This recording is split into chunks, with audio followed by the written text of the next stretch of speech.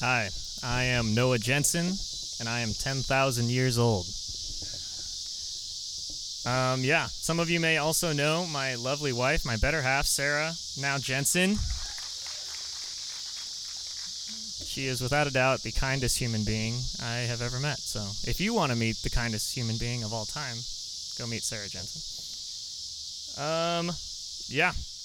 So when Derek asked me to give my testimony to CCF, he took me out to lunch, and we chatted over all the different ways that I could go about writing my story. We went back and forth over different techniques and stories and scriptures that would be applicable, and I'm sure from all our discussion and all the ideas that I generated, he probably believed that I had this in the bag. The actual truth is that I had absolutely no idea where to start. How am I supposed to capture everything that I am and everything that God has done in me in a single Wednesday night service? I tried and failed many times to write down my life story, and I realized it really would never work unless I wrote it as a book, which is not something I'm trying to do anytime soon. But never say never. But since we don't have time for my full autobiography, I thought I'd try to focus in on something that we all have experienced. Something that has many names, but remains universally known. You may know it as pain, heartbreak, disappointment, or brokenness. Call it what you will, we have all experienced brokenness in our lives many times, too many to count. Some of you are feeling it right now, or you'll feel it right after this service. And even if you're not feeling it now, it will find you again. I promise I'm not trying to depress anyone.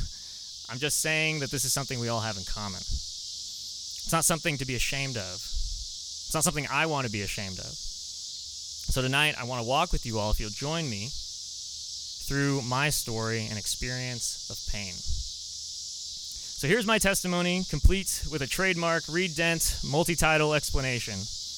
This is testimony, but just the bad parts. Or all the hurt in the world. Or bad things are happening to me. Or why my life sucks. Just trying to set the mood.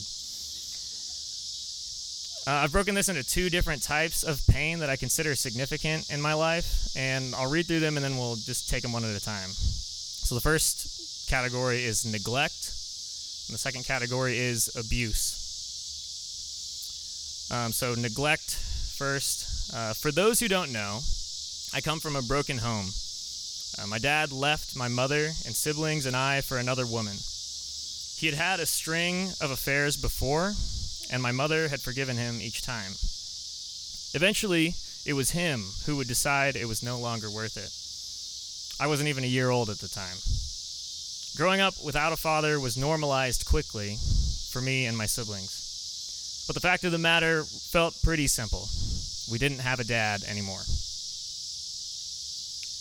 Throughout my entire life, I had somewhat prided myself on the idea that the divorce hadn't affected me as much. I always claimed that I didn't bear any of the emotional scars typical of a child from a broken home, seeing as I never resented my father, and I was never jealous of anyone whose parents were still happily married. It was simply the way things were. There wasn't anything I could do about it. I didn't know any better. That is, until I watched a particular film. The film was called About Time. It was a romantic comedy starring Domhnall Gleeson and Rachel McAdams. Judge me all you like, but I must be honest when I say that this film managed in one scene to communicate exactly what I had been missing out on in my entire life, in having an absent father.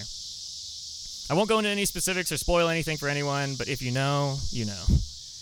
I highly recommend everyone watch this film as it rocked me to my core in a way that I could never have expected. I cried for hours after finishing it. It was as if it had pulled all of the feelings of neglect that I had never taken the time to feel right to the surface. For the first time in my life, I felt truly abandoned, neglected, and left behind. I was finally able to take a good, sober look at what my father had done and realize the terrible unfairness of it all. Why didn't I get to have a dad that stuck around? Little did I know, I would end up having a father again. My mom would remarry a man named Walt that my uncle, her brother, had set her up with. In a way, it was everything my siblings and I could ever wanted. In many other ways, it was not. So the second category of pain is abuse. I want to pause for a moment, as the subject of abuse is something that I know is very sensitive for those who may have experienced it. Abuse is something that comes in many forms, and so I want to address it as honestly and candidly as I can without potentially upsetting or disturbing anyone. The abuse that I'm going to be talking about tonight is mostly verbal and emotional, so if this is something that could trigger something unpleasant in you, please feel no shame if you have to excuse yourself. With that said, let's continue. So my stepfather, Walt, was a true man's man. Being a former Navy SEAL, there were very few situations that he didn't feel he could just handle and fix himself.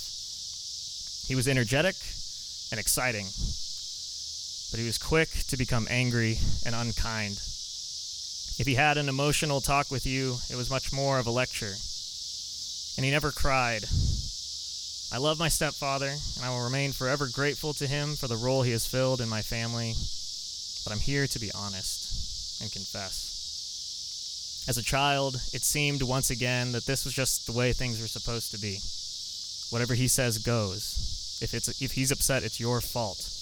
You don't deserve an apology. You should know better. These were thoughts that I believed to be true in my family dynamic. It's only been in growing into a man myself and being around other people's families that I have been able to see the ways that Walt would manipulate us into getting what he wanted. Through guilt tripping or outright threats or just explosions of anger, he created a culture that revolved entirely around keeping himself satisfied. I have too many stories of ways that his behavior has hurt me, and he has said and shouted things about my mother that would make me wish death on anyone else who dared speak them. It was impossible to be myself at home. I always felt like Walt was upset with me, or my siblings, or my mom, and I always felt like he hated me for who I was. I honestly couldn't wait to get out of there, and it's still a little difficult for me to go home. Still with me? So what's the point of all of this? And why would I share these very sad stories with you? Is it just so we can sit together and be sad and relate, over feelings of pain and hurt? Surely not just that. Because while I did share with you the pain of my experiences, and that pain is legitimate and it's real, there was still something missing. Some key character central to the story left absent in my telling. Like our topic today, he goes by many names. You may know him as Yahweh, King of Kings, Christ, Savior, God, Holy Spirit, Abba, Father. What was he doing during my time of neglect? Where was he when I felt so abused? What was he up to? Let me tell you. I mentioned my parents' divorce and my mom having to raise us herself, and all the painful emotions that come with that for my siblings and myself. But I failed to mention the incredible, blissful childhood that I lived in spite of all that. Between raising us 3 kids, Mom couldn't work or make money. But by God's provision and mercy, I always had clothes for every day. I never went without food. Looking back now, I know we were poor, but I never knew it. Our toys were laundry baskets and blankets, doorstops and couch cushions. We had nothing, and yet I can say with all the confidence that the memories I have growing up in our little home in Oklahoma are the happiest memories of my life. There was no strife or struggle or fear despite the circumstances, and that can only be explained by the work of the Lord. He took what should have been a poor, broken little family He made us rich in love and in joy. While our relationship with our Father seemed shattered, our relationship as siblings grew so strong. I wish every one of you could meet my siblings. Some of you might already have the pleasure of knowing my little sister, Ellie. If you don't know her, you should meet her. She's quite possibly the coolest person I've ever known. God took what was broken and made it beautiful. Where I told a story of neglect, God was telling a story of love. So back to the abuse. I told you of my stepfather and the struggle that I personally had living under him, watching him behave in ways I know to be selfish and unloving. But what I failed to mention was the incredible work that God was and is doing in Walt's life. When we met Walt, he was a construction worker. And he left that job to work other odd jobs over the years. None of them ever sticking, either because of Walt's behavior or lack of passion. But at some point, the Lord put it on his heart to go back to school and become a marriage and family therapist. Ironic, right? The Lord truly does work in mysterious, if not outright hilarious ways. Ever since starting his new career, Walt has grown not only in knowledge and wisdom, but also emotion and vulnerability. He shares more openly about the brokenness that he has experienced from his abuse from his father. He apologizes for things that I never thought he would, things I don't think he even remembered. He cries at beautiful things. I remember we were recently on the phone, and he was actually shocked and saddened to learn that I had always wanted to be in the Boy Scouts. He then shocked me in return.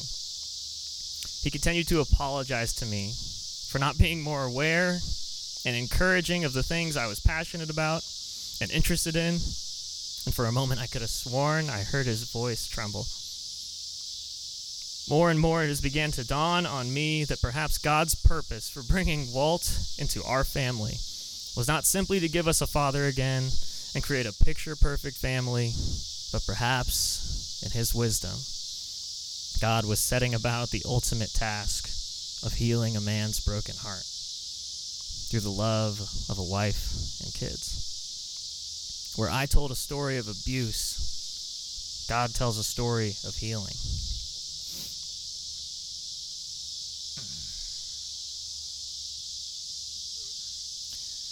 Let's pray. Abba, Father, we come to you in the knowledge of how small we are, but how seen we are. We come to you in the knowledge of how broken the world is, but how invested you are, how much you see, and how much you know. God, I just pray that if there is anyone here who feels the brokenness in their life, in their heart, in their families, Lord, I just pray in the name and power of Jesus Christ that has all authority here on earth. I pray that you would give them peace. I pray that you would give them counsel. Let this church, let this body be a space where we as believers can walk alongside each other in vulnerability. God, you are good, and what you do is good. We love you and praise you in Jesus' name. Amen.